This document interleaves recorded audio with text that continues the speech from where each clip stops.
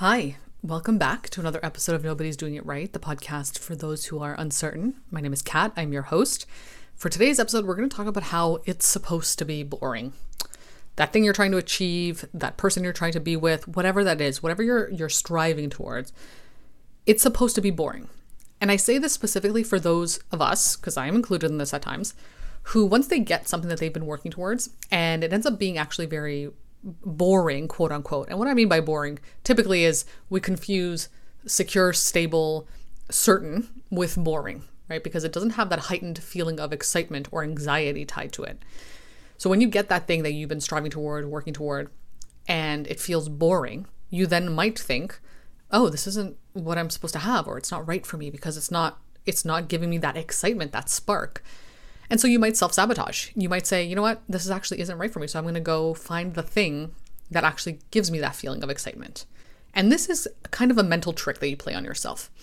Because if you are attached to things that are exciting and you're always seeking excitement, basically what you're telling yourself by doing that, what the inner or maybe subconscious narrative is there. And of course, this is just my own experience. I'm not a therapist. This is what I've had to really, really work through. The narrative that's tied in there is, I want things that are elusive, things that I cannot get, because this feeling of anxiety or excitement, you get that when you're chasing something, right? You get that when you're trying to get it. You're on the hunt for it, when it's eluding you, when you don't know for sure if that person wants you or doesn't want you, or if it's going to work out, or, like, oh, do they like me? That text message you get from them, or that thing that you're trying to achieve, whatever endeavor you're after. The excitement of being on the hunt towards it, right? Getting it, but being in the process of it, right? Because ultimately, when you get that thing, if it is aligned for you, right? And this is going to tie into this a little bit later, but if it is aligned for you, when you get it, it's not going to be exciting. It's going to be boring, quote unquote, because again, it's not actually boring, but it's what we perceive as boring if you're always seeking excitement. It's going to be boring because it's going to be part of your normal life. It's going to be part of your normal existence. And normal life is boring, quote unquote. It's not this heightened excitement all the time. And you're not always in this state of ecstasy. So the things that you have in your everyday life are not going to be like that, because that's not how life is, And that isn't to say that you can't enjoy the thing you get, that person you date, whatever. It's not to say that it's not going to be fun and you're not enjoyable and you're not going to find contentment in it. Of course you are. I'm talking about that feeling of excitement, that heightened state, because it's not sustainable long term. You cannot sustain that feeling because it is not rooted in alignment, and it's not rooted in something that is true for you. Because again, if you get that thing and now it's part of your life, your daily experience, which is what you want. So let's say, as an example, you want to be a full-time artist, right? When you become a full-time artist, your life is going to be you doing your art. So it's not going to be this envisioned, idealized image of what it means now to be an artist, and every day I'm going to be making art. And yeah, the fantasy might be really fun. It might be really exciting to think about that. But the reality of it is real life. And real life requires mundanity, work, monotony. Like, there's so many things that are part of real life that are not part of fantasy. And so if you're tied to that fantasy, which inspires that excitement in you, you're not going to think that the thing that you actually get that fits into your normal life is what you're seeking, because you're like, well, it's not exciting anymore. So it's not exciting. So it must not be right for me. The same applies to relationships. And I think many of us have experienced this. I talk to a lot of people in my one-to-one calls that talk about this. And I see it in a lot of TikTok videos and just content online, that when you date somebody who does not inspire that feeling of excitement, the spark, you start thinking that, oh, maybe they're not right for me. Like, I'm not feeling that feeling of being on my toes. I hear that a lot too. I don't feel like I'm on my toes, but with this person, I'm on my toes with them. Typically, not always. Obviously, there's nuance to all of these topics that I talk about, but typically what that means is that person is elusive. They're keeping you on your toes because you are on the hunt all the time, and you're not sure if you're going to have them in your life.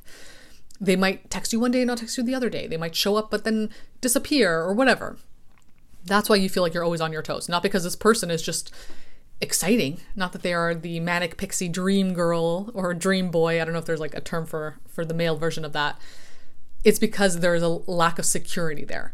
And if you were to be in a proper relationship with somebody, which I'm sure many of us want, right? And there's nothing wrong with wanting that, of course. But I think if you're wanting that, but you're seeking out excitement all the time as well, those two cannot coexist. You cannot be in a stable, secure, trusting relationship, a certain relationship, and still maintain that level, that heightened level of anxiety and excitement all the time. Again, it does not mean that you're not going to be excited with this person. Of course, you're going to do fun things with them that are going to inspire excitement, of course, right? But you're not going to be at that heightened state in the way that you would be with a partner or someone that you're dating who is uncertain and is not very secure and is triggering your insecurity or your insecure attachment style, right?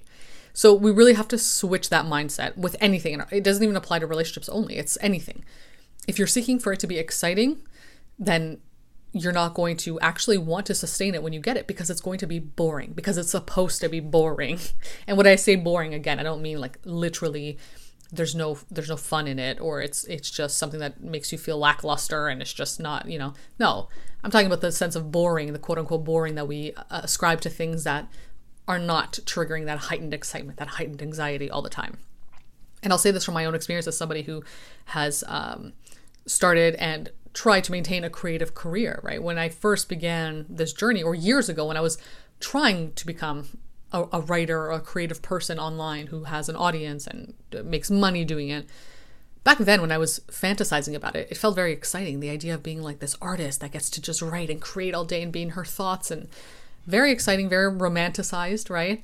And now that I'm in it, now that I'm truly in it right now, and I'm in the experience of it and I'm doing it every day, it's literally the same as it would have been if I was in another kind of job. The same job that I was trying to escape with the fantasy back in the day.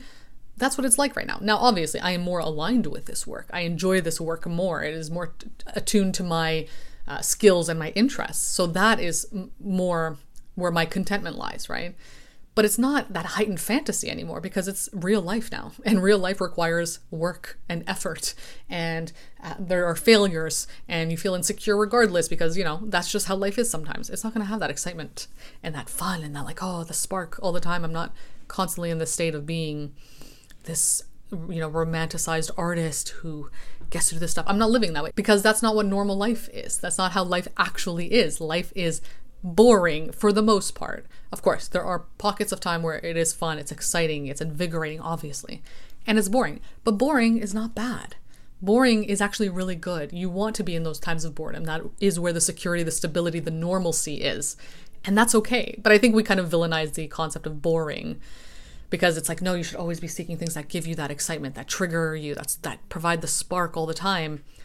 But that's not realistic, and that's not how life actually is all the time. And so if you're chasing that, you're telling yourself that I do not deserve, or I'm not worthy, rather, of the things that I actually want, because I only want the things that don't want me, the things that are elusive to me. That's what I'm chasing all the time, no matter what. The things that are not rooted in reality. That's what you're telling yourself that you want. Things that are not real, because a heightened state or a heightened sense of excitement all the time is not real. It's not rooted in reality. It is part of the fantasy of getting this dreamlike state, this dreamlike person, this dreamlike job, whatever it might be for you.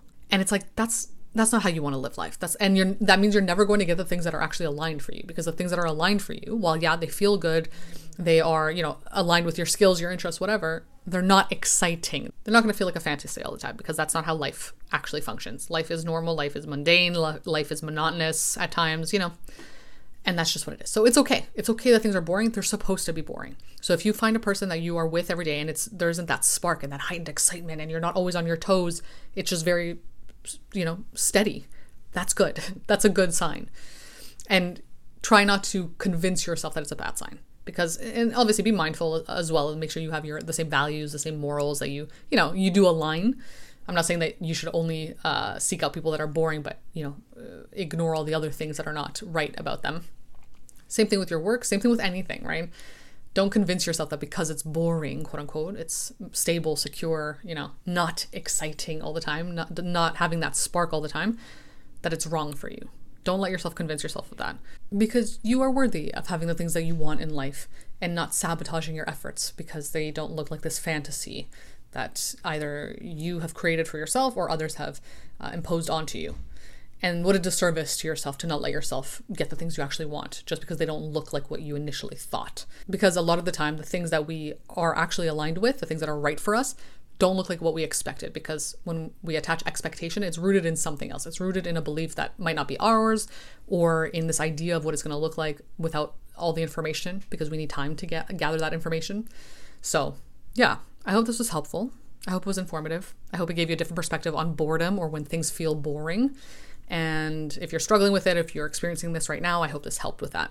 If you want to work with me one-to-one about topics like this and talk about them, feel free to book a call with me. I also have a Substack where I talk about these topics, and you can follow my social media accounts for all my other content. But other than that, thank you for listening, and I'll be back again soon with another episode.